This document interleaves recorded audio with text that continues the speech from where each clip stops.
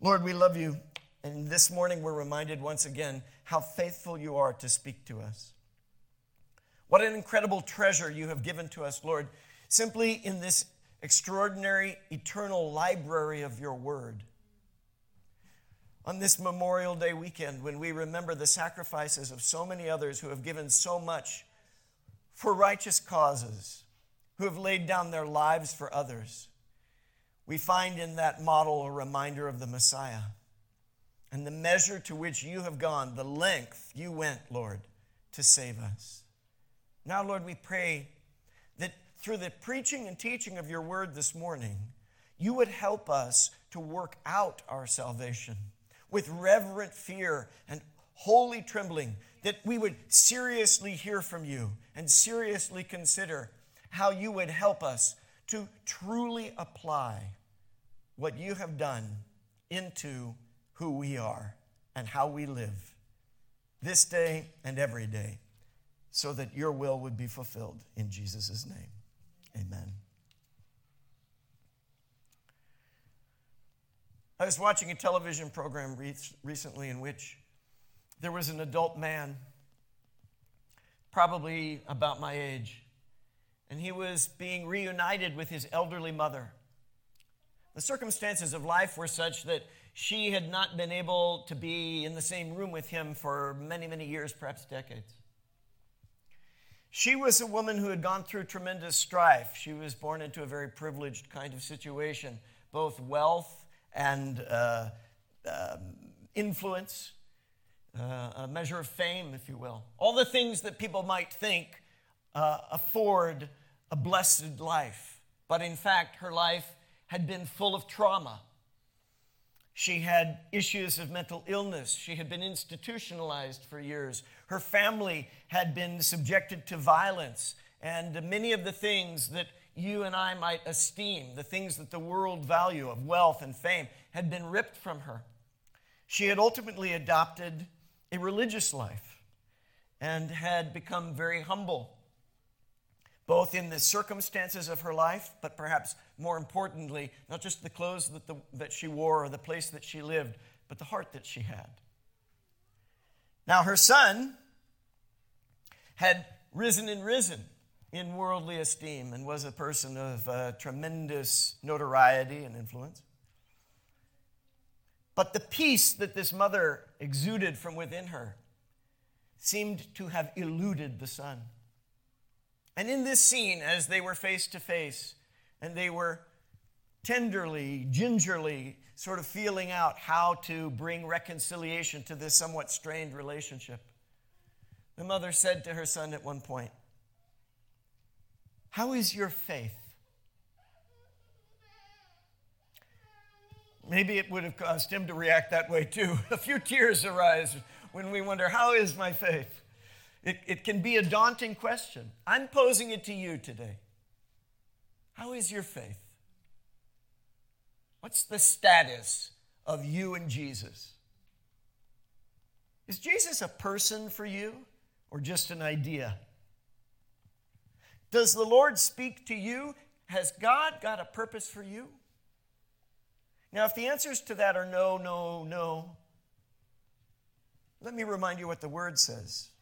That in Christ, all the answers of God are yes, yes, yes, and amen. So you can be connected to Christ. How is your faith?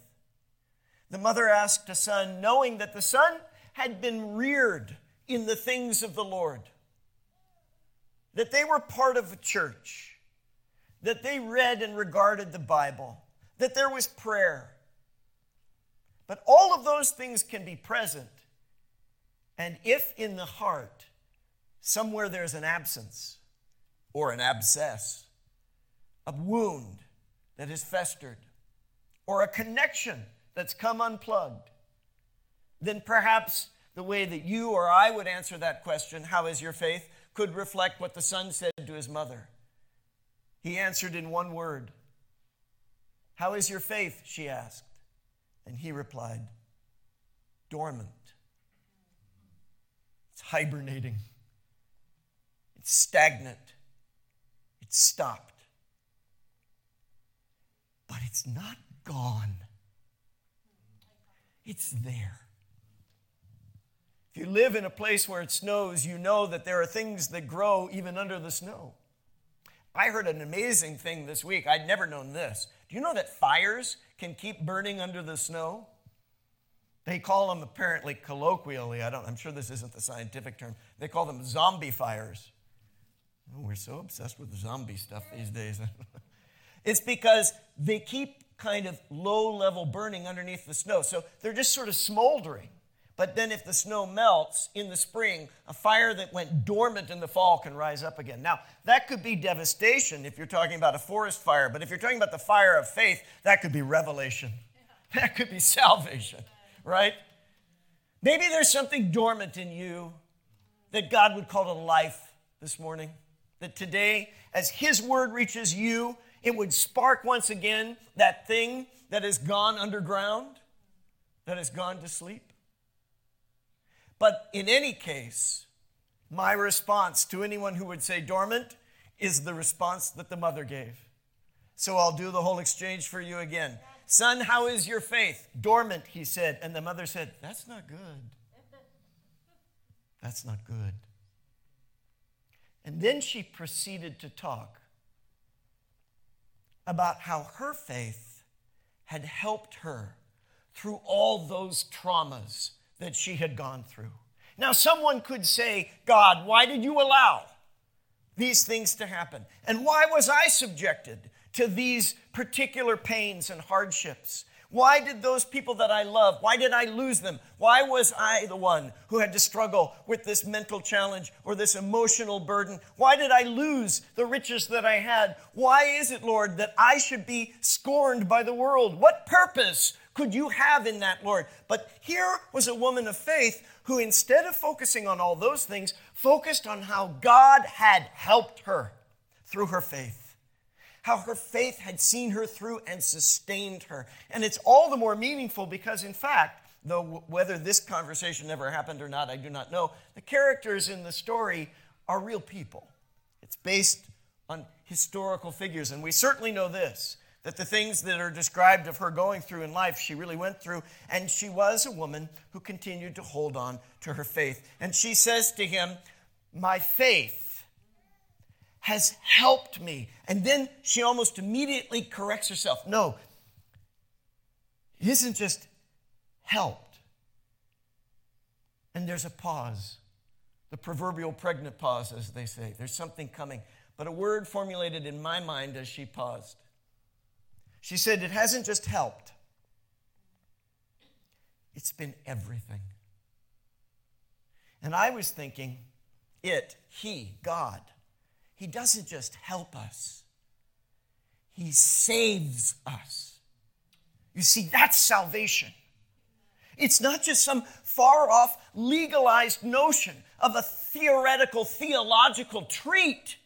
Some sugar plum of heaven dancing in our heads. It's help here, today, now. The help that we need.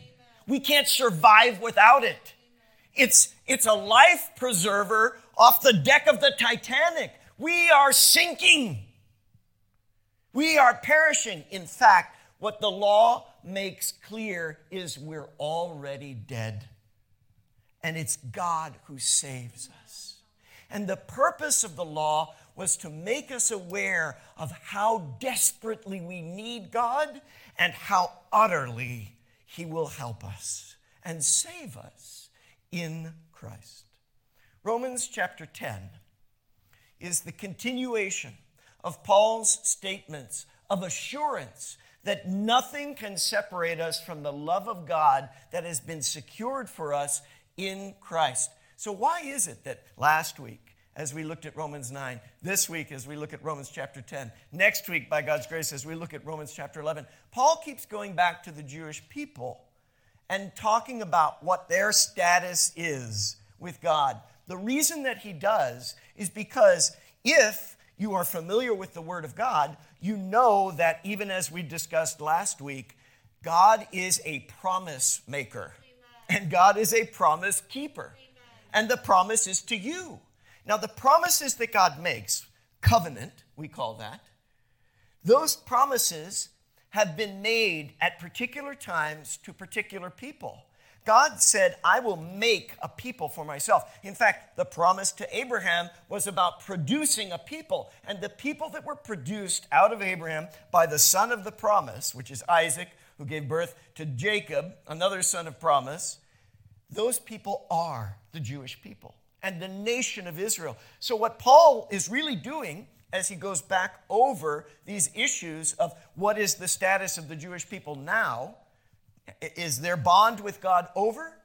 Has God simply said, if what Paul is saying is true, that we no longer have to be burdened by the idea of fulfilling the law in our own terms, does that mean that the law that God gave was somehow incomplete or lacking? Does it mean that he's decided to erase it and start over? And what about those people that he made a promise to? You see, Paul wants us to be very aware that God does not break his promises, even when the people he's made covenant with, they themselves break it. And you know why Paul wants us to be aware of it? Because that's who we are. That's what we do. We break covenant too. We have all broken covenant with God. And so the question could arise, and it goes to the heart, I think, of what our brother John was speaking to this morning. If I have broken my covenant with God, if I have broken his law, if I've turned against his word, if I've turned away from him, then isn't there some point where he might turn away from me? And Paul wants to say, no. The fact of the matter is, God knew from the beginning all the challenges that there would be. And God, who is faithful, will remain faithful to his word, even if you and I don't. But part of the promise is that God can make us faithful. And this is not a new idea. This is at the very heart of the law of the word of God from the beginning. So throughout Romans, really, but in chapters 9 and 10 and 11, you may be noticing, and you'll certainly see it on display today as we continue into this chapter, Paul goes to great lengths to quote from the Hebrew Bible, the Old Testament or Old Covenant as we know it. And the reason he does so is because that word is alive and active and still relevant, still applicable. So what we're going to do first is take a look here at Deuteronomy 30. Now this is from the books of Moses. This is from the Old Testament. But Paul is going to quote extensively from Deuteronomy 30 in the 10th chapter of Romans. So let's see what Moses, on behalf of the Lord, says to the people back here in the days when they were still in the wilderness. The Lord your God will prosper you abundantly. This is a pattern to prosper. If you keep his commandments written in this law, that is, in other words, if this word is in your heart, and if this pattern is the pattern you live by, then it'll be a pattern that prospers.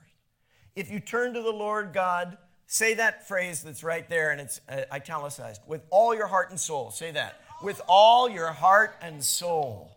Makes me think of the piano tune, right? Heart and soul. Heart and soul, all the time.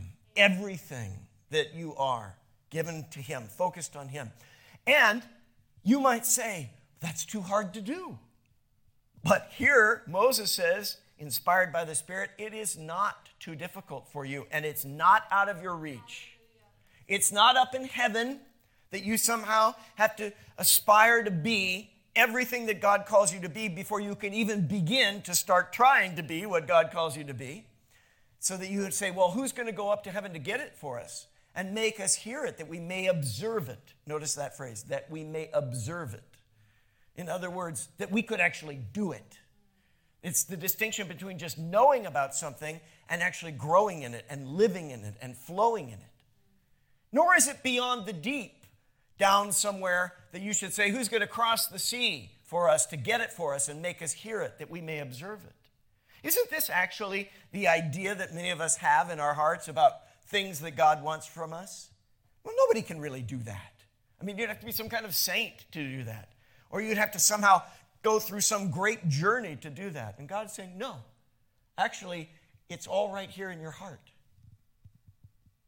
The word is very near you. In your mouth and in your heart. When he says in your mouth, what he's saying is he's talking to a community of people who have been called to read this word aloud. So in other words, when he says in your mouth, you and I could think of it this way. It's in your ears, but he's also saying it's in your practice. When you congregate together and you read these words, you're saying them, but are you hearing them? Are they penetrating your heart? If they are, it's in your heart. It's in you. Or as Jesus said, the kingdom of God is within you. In other words, what God wants from you is within you, and it's not out of your reach.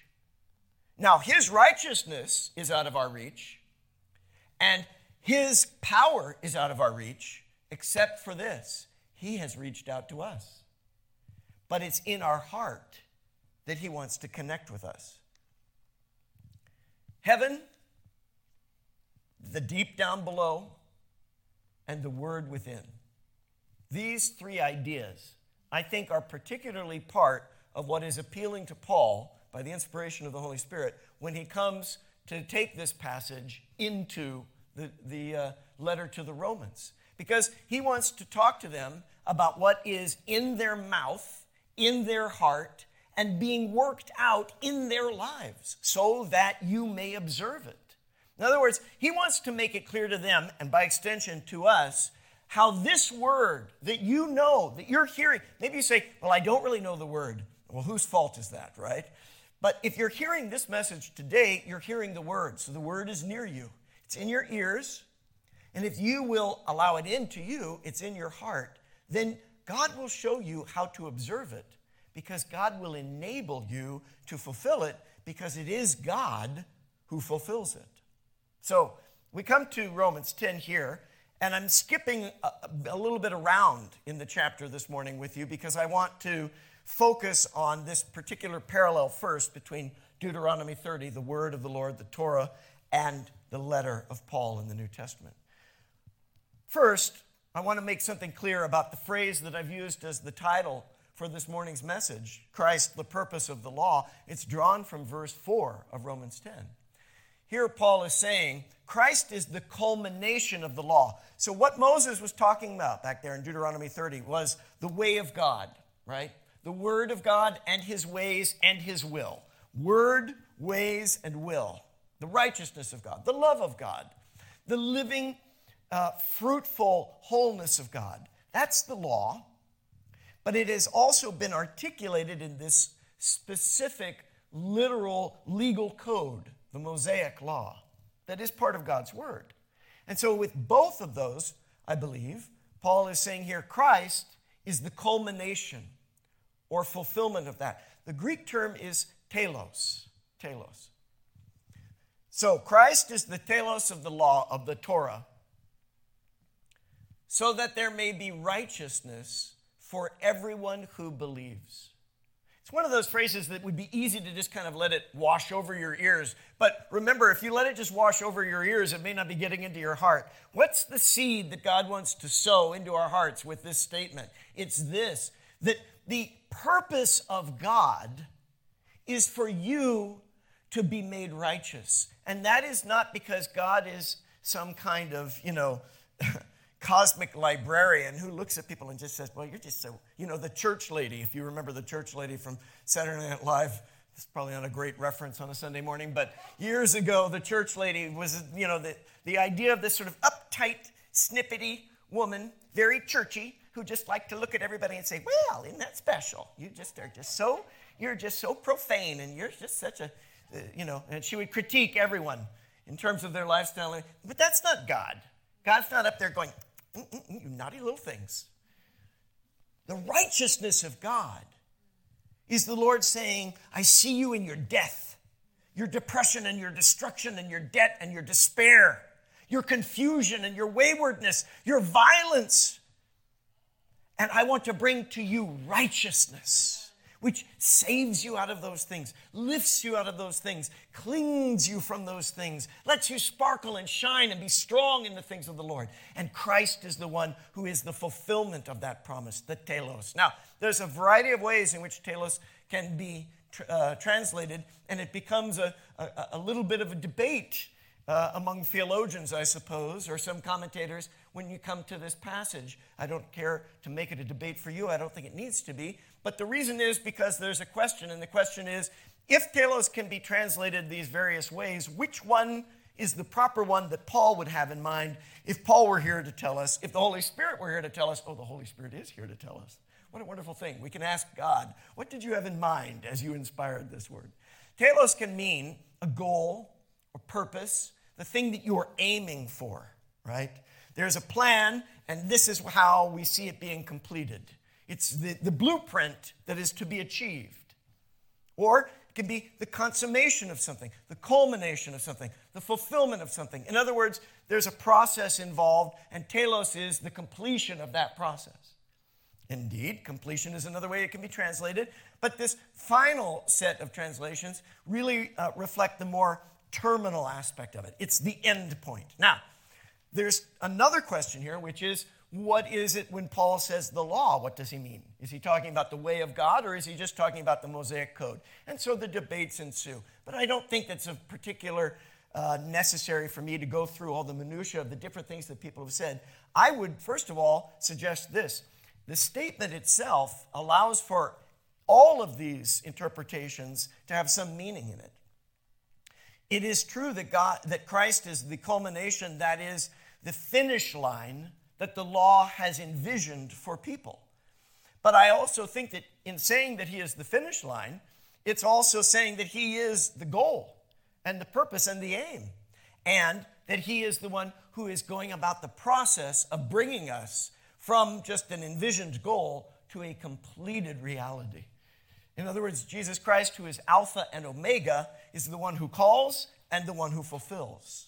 And so the law that is being talked about here, I believe Paul mostly has in mind the idea of God's way of living and being that he desires for us to enter into, and Christ is the one who enables that to happen.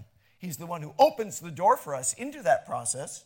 He completes our security so that we have received already this place in God, but he also achieves in us the activation and the application of that in our lives. And the reason why I believe the surrounding context of the scripture in this point affirms that reading of it is evidenced in the ensuing verses. Here is where Paul is going back to quote from Deuteronomy 30. Moses writes this about the righteousness that is by the law. The person who does these things will live by them. Now, you heard something similar to that about the prosperity that God promises to people who observe his ways, but this particular quote, I believe, is also from Leviticus. So again and again, the word of the Lord says, this promise is to you, that God will enable you to live this holy life if you desire to and are willing to let him do that in you. But it does not happen by human effort, nor is it through the exquisite observation of every aspect of the law. Good for us that it isn't, because we have failed to achieve everything that the law requires of us, but rather it is by faith. And this is, of course, the theme that Paul keeps coming back to over and over again. And this is the very notion, the very concept that the Holy Spirit would desire for you and I to deeply appropriate, that it's faith that God is calling us to, and faith that God gives us. And that's not something that is far away from us as long as God is the one that is providing it. Don't say in your heart who will go up into heaven. Don't say who will descend into deep, because Christ is the one who came from heaven. Christ is the one who went down into the earth. Christ is the one who rose up again. So Christ has already brought to us all these things and made them close and near to us. And that is the message concerning faith that we proclaim. In other words, Paul is saying, that is my gospel, and that is our gospel. That if you declare with your mouth Jesus is Lord and believe in your heart that God raised him from the dead, you will be saved. Now, there's a unique thing that happens in the translation from the Greek language, particularly, I suppose, Koine Greek, ancient Greek, and contemporary English. And that is that we don't have quite the right parallels for tense. That is, whether something is being described as being past tense or present tense or future tense. Maybe you remember from school, there's more sophisticated tenses than that. There's, imperfect and perfect and present perfect and past imperfect. Oh, the head could swim with all of these things. And you might say, who will go into the grammar book and help us to understand? But don't worry, it's close to you, it's near to you. The statement there that says you will be saved the most literal way that you can translate that from the Greek and really capture the tense that is involved is to say, you shall be being saved. You shall be being saved. So this is clarifying, I think. Don't just go to sleep on me now, okay? When you and I hear something like, if you declare with your mouth Jesus is Lord and believe in your heart that God raised him from the dead, then you shall be saved. It can devolve into religious formula, and you just sort of tick the boxes. But that is something that isn't going in deeply into the heart, right? Or the risk is that we're just saying phrases that we don't know what they mean. If he says, oh, you have to declare it with your mouth, you have to believe it in your heart, then isn't this returning to the notion of it's my effort that will save me? Okay, I've got to say the right things and feel the right things, and you can start to turn inward in a way that is destructive or counterproductive at least, and try and control yourself into salvation. But that's not the point that's being made here. It's not saying you're not saved, but if you will say this and feel this, then you will be saved. Salvation's already been secured by Christ. The point that is being made here is, how does that salvation get worked out into you? How does it become operative as the pattern of your life? And here, this is what Paul is really giving clarity to. He's saying that when you are saying these things, if you're really believing them, then salvation is operating in you. And it's not something you've achieved, it's what God is doing. He's forming your thoughts. He's guiding your feelings. He's correcting your feelings, right? He is dealing with what needs to be pruned and what wants to be fostered. And in that, your salvation is bringing forth fruit. And you are being saved. It's being activated and carried out in your life. For it's with your heart that you believe and are justified, and it is with your mouth that you profess your faith and are saved. In other words, it's Christ who justifies you. It's Christ who saves you. But it's in your heart that you'll know Christ. And if Christ is in your heart, he will be in your mouth. And if he's not in your mouth, watch out, because that means he's not in your heart. If you're not talking about him anywhere, if he doesn't seep into your conversation, if he doesn't shine through your face, then he may not be in you at all. And it's not because he doesn't want to be in you. It's because you and I could revert to some religious way of trying to be like him instead of just letting him be in us.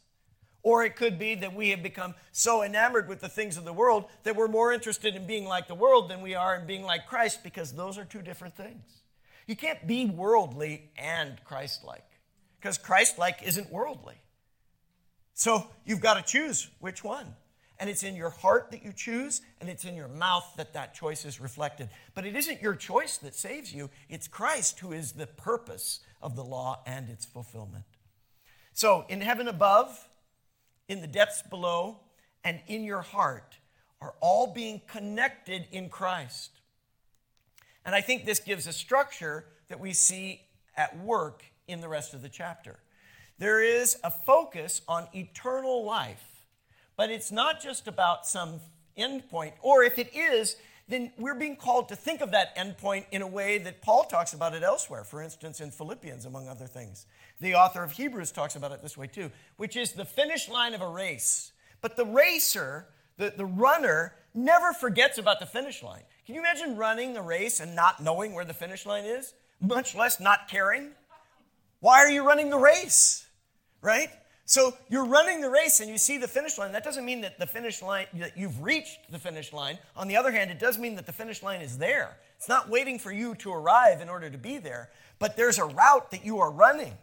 There's a direction that you've been called in, and that's what eternal life is. It's the work of faith that is, in fact, the work of God. God set the course, and God equips you and I to run the race. But you and I need to know that we are runners called into that race, and that there is a finish line that we are called to. So how do we run? We run in the Lord. We run in the Spirit. We run in the things of the Word. And we run as witnesses. That's what we've been commissioned to be, isn't it?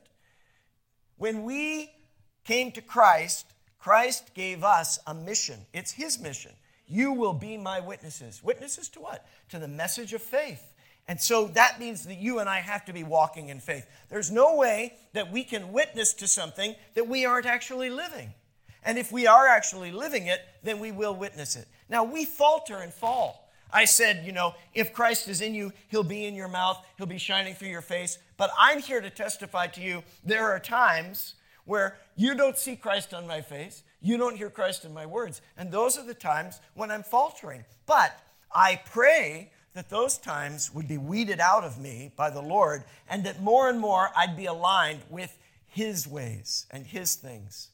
And so that's the internal disposition of my heart in response to his invitation that brings about the walk of faith. Now, these things build on each other, and even in the chapter.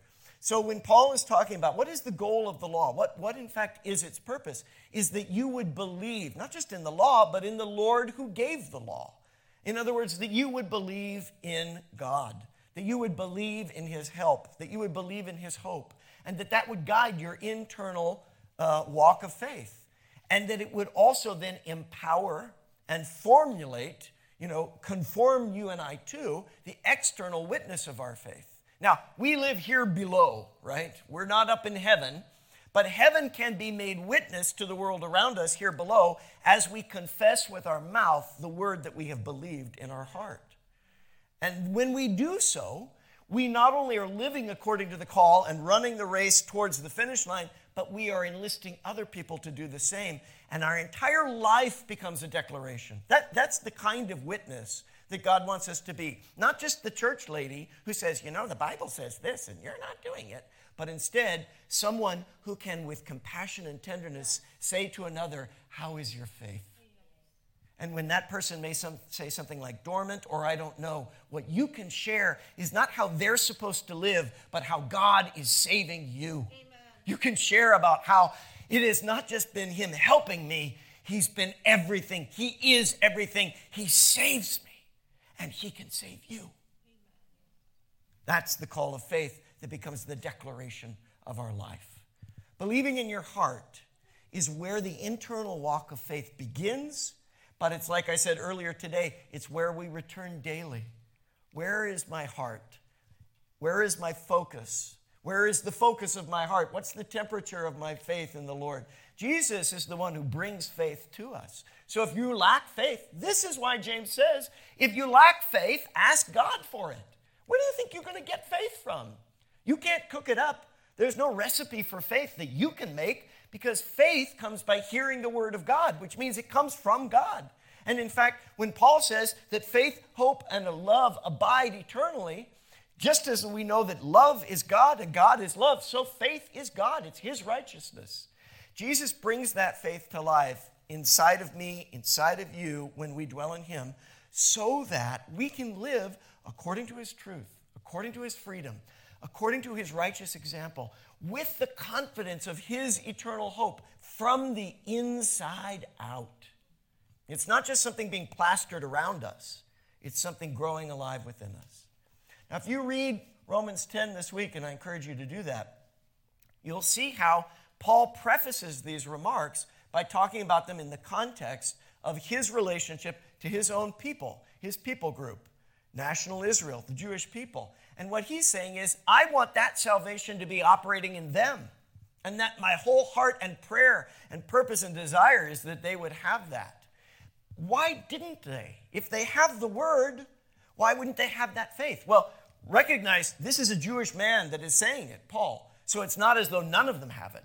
There are Jewish people that have that faith, right? Paul at that time recognizes he's writing to Messianic Jewish people who believe in Christ. And there are plenty of Gentile people that don't believe either. But Paul is making a particular point about, can God be trusted to keep his promises, since we know that people falter and fall? So the first element is, why do they fall? What was the faltering? What did they get wrong so that you and I might not follow in that pattern? Because I tell you that the very things that the Jewish people faltered in are the things that people in the church falter in today. And when we turn and look backward and say, oh, they were legalists and all they were concerned with was trying to fulfill the standards of the law, but they didn't really have it operating in their heart, we become like the church lady, looking back at the root that we branched off of, the root that we were grafted into, and going, they got it wrong. And then we turn and do the exact same things today. And Pharisees throughout the land declare the name of Jesus, but don't demonstrate anything of his grace and love or real operative power. They did not know the righteousness of God. Know here is not just an intellectual apprehension. What he's saying is they did not comprehend it. They didn't understand that this was not just about a set of standards, but instead a living spirit. And because of that, they tried to fulfill the set of standards instead of submitting themselves to the living spirit. And because of that, they went astray because they lost sight of the goal. But Christ made the goal visible. Christ is the purpose of the law so that everyone could see that goal and recognize that it is in Christ that it is fulfilled. So come and be in Christ so that Christ and you can work out the hope of glory. And it's the word of Christ that is constantly guiding us in that lifestyle. So you need to believe it in your heart. You need to confess it in your mouth. You need to live it out in your life so that it may be observable. Declare with your mouth, believe in your heart, and live a life that reflects eternal salvation. So I want to take you back to this grid. The external witness of faith can't happen unless you have the word of God to declare and you have the will of God in your heart. Now, that doesn't mean that you have to be, Eric Evangelist, who's just perfectly aligned in every way at every moment. But instead, what it means is I want to be transparent. I want what God is doing inside of me to be visible externally. And I also want to know the word so that when I am confessing what God is doing in me and in those that I know that know him, I'm confessing it according to the reality of his word. So I need to focus on my heart. And then I need to let what's going on in my heart be known in the world around me. And that is how eternity is actually operating through me right now. So that who I am meant to be for eternity is what I am becoming every day as I walk in this way.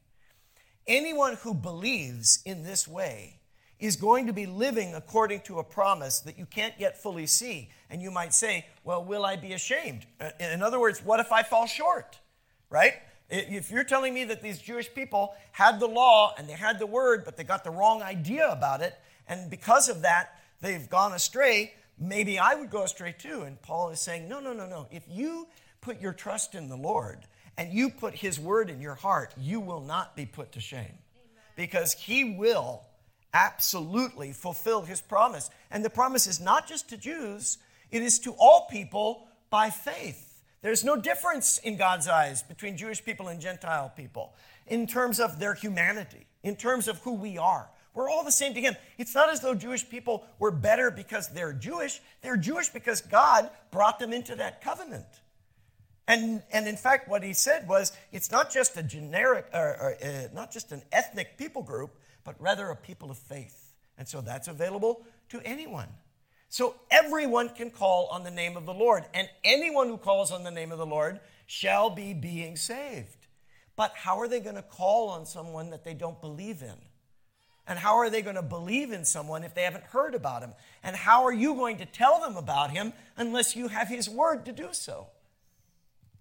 And how can you actually preach this word if God, who gave the word, hasn't sent you with it? But don't you see that what Paul is implying here is you do have the word. It is near you. It's in your heart and it's in your mouth. And you do have the call. He has called you and sent you. That's what apostle means. And so you, like Paul, can say, I'm a slave to this message, and it's a good message. It's a good word, and I'm going to declare it.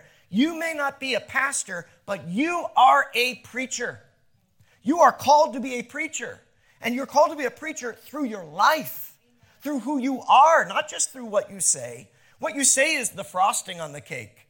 We've been watching the British baking show. We love it. Don't put too much frosting on.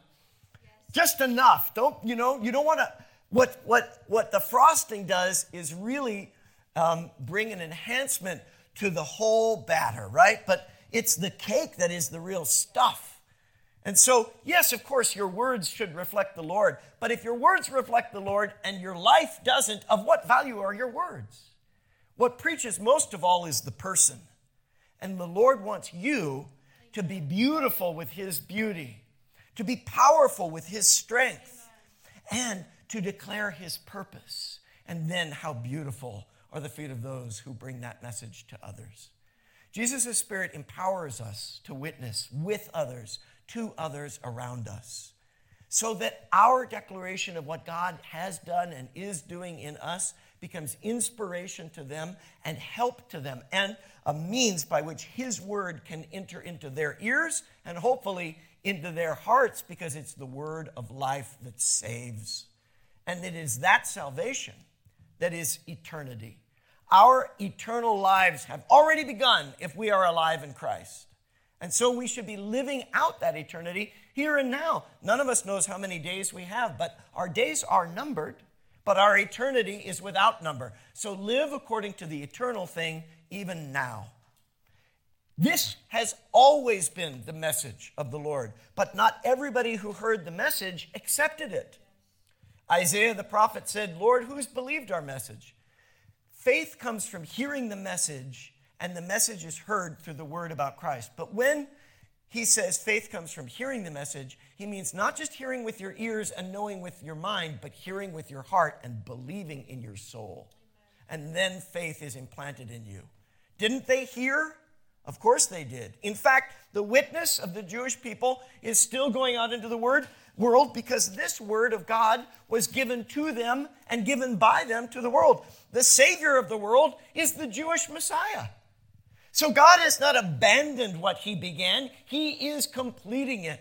He is fulfilling it. But the wonderful promise to us is that it is not dependent upon our birth or our accomplishments. It's dependent upon his promise. Didn't Israel understand this? Well, God has a purpose even in the turning away. Moses even said, by the inspiration of the Lord, "I will make you, this people of Israel, envious by those who are not a nation. I will make you angry by a nation that has no understanding." In other words, I will extend this message to people who weren't even looking for it, and they will find me because I went and found them. But in that turning, there will be yet another witness. You know that one of the places in the world today where the Christian gospel is preached with most fervency and with increasing acceptance is in Israel. I think that you could consider Israel a kind of cosmic clock. The more people that come to faith in Israel, the closer I think we are to the coming of the Lord. It might be a worthy purpose to be a part of that witness. Isaiah boldly says, "I was found by those who did not seek me. I revealed myself to those who did not ask me." But concerning Israel, he says, "All day long I have held up my hands to a disobedient and obstinate people." The Lord's holding out his hands to you this morning. And he's saying, will you put your hand in mine? Will you put your heart in mine? Will you let me live out my life in you? The invitation is to everyone. Many are called, but you have to make a response in order to receive and believe what God is offering. In this room, we are believers. You've made a response, but each day, you and I have a choice to make. Will I live in obedience to that call and that response? Or will I live in ignorance of it? Am I running towards the finish line of the race? Or am I running another race entirely? But remember this. Before you get too caught up in thinking that it's all about you and what you can do, God came and found you. He was looking for you and me before we ever even knew to look for him. And if he has done that, then he is for you and not against you. He wants you to prosper. My final statements today have to do with a pattern for how you and I can prosper in the things of the Lord, no matter what trial or challenge we may face, because trials and challenges come. But there is an eternal hope that we are living in and from. God's revelation activates his transformational faith at work in each believer to shape us according to his eternal plan of spiritual formation. The word formation got cut off there. Maybe it's because it's going to happen in you. He wants to form you to be like him, to live in a way in which the eternal is your axis of praxis. It's the center that your whole life revolves around. Your being and doing is all caught up in the being and doing of God, who has prepared good works for you in advance, so that his good works and his righteousness would be your witness to the world around you because of your internal life of faith, where you're connected to him through personal prayer. Speak to him. Call upon him. You need help? Ask for help. You're upset? Share your upsetness. You're worried? You're afraid? You're hurting? You're in pain? Open the wound to him. Open the way to him. Yield yourself to him. Cry upon his shoulder. Weep at his feet. You're ashamed. You're embarrassed. You're confused. Then these are the things that you can pray about. And when you do, you will have reasons to praise him because he will answer.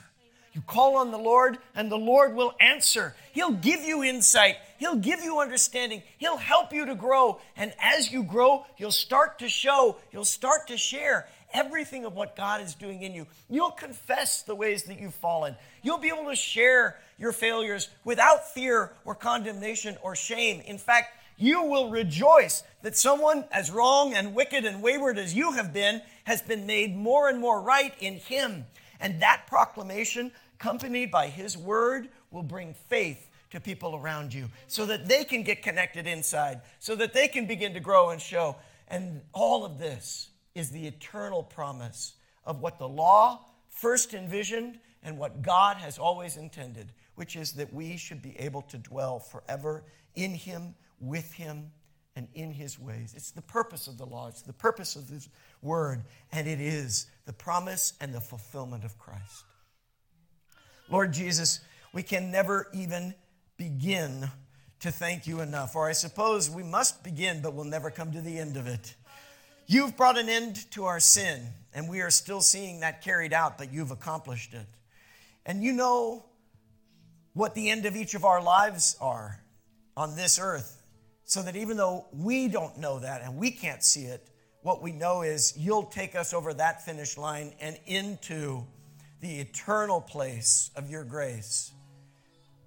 There's an end to this world, and though we do not know exactly when that happens, even our science tells us that this is a finite place.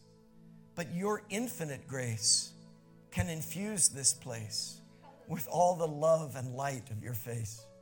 We invite that in ourselves. Come into us today, Lord, once again. Maybe it's the first time. Lord, if there's somebody who's hearing this prayer or praying it with me, and they've not been yours, they haven't belonged to you, they haven't given their life to you, I pray with them now, Lord, that they yield to you. And like the sun bursting from behind the clouds, I pray that your Spirit would shine on them, Lord, right now. Shining your love, your approval, your grace, your forgiveness, your wisdom, your guidance, your assurance. Lord, for someone who maybe would say, like the man in the program, my faith is dormant. It's gone to sleep. Or it's shipwrecked. It hit rocks that it just could not sail over. And I think it's wrecked. There's no resolution. Lord, your supernatural grace comes to that one right now to say, all things are possible with God. It's not too late. You're not without hope. In fact, your hope is in me. I will correct it all. I will heal it all. Just trust me. Stop trying to fix everything and just put it into my hands. Let me fix it. Let me save you. That's what I've come to do. Oh, thank you, Lord. Thank you, Lord. For those of us who have been in those places, Lord, we've been down in the pit and you found us. Help us to share about that with others, Lord. For those of us who really know that we know you personally, help us to show you personally. That you're not just an idea or some historical figure dusty in a book, but you're living today in us. Give us your word, and by your Spirit, make us your witnesses and fulfill your purpose. In Jesus' name, amen. God bless you, church.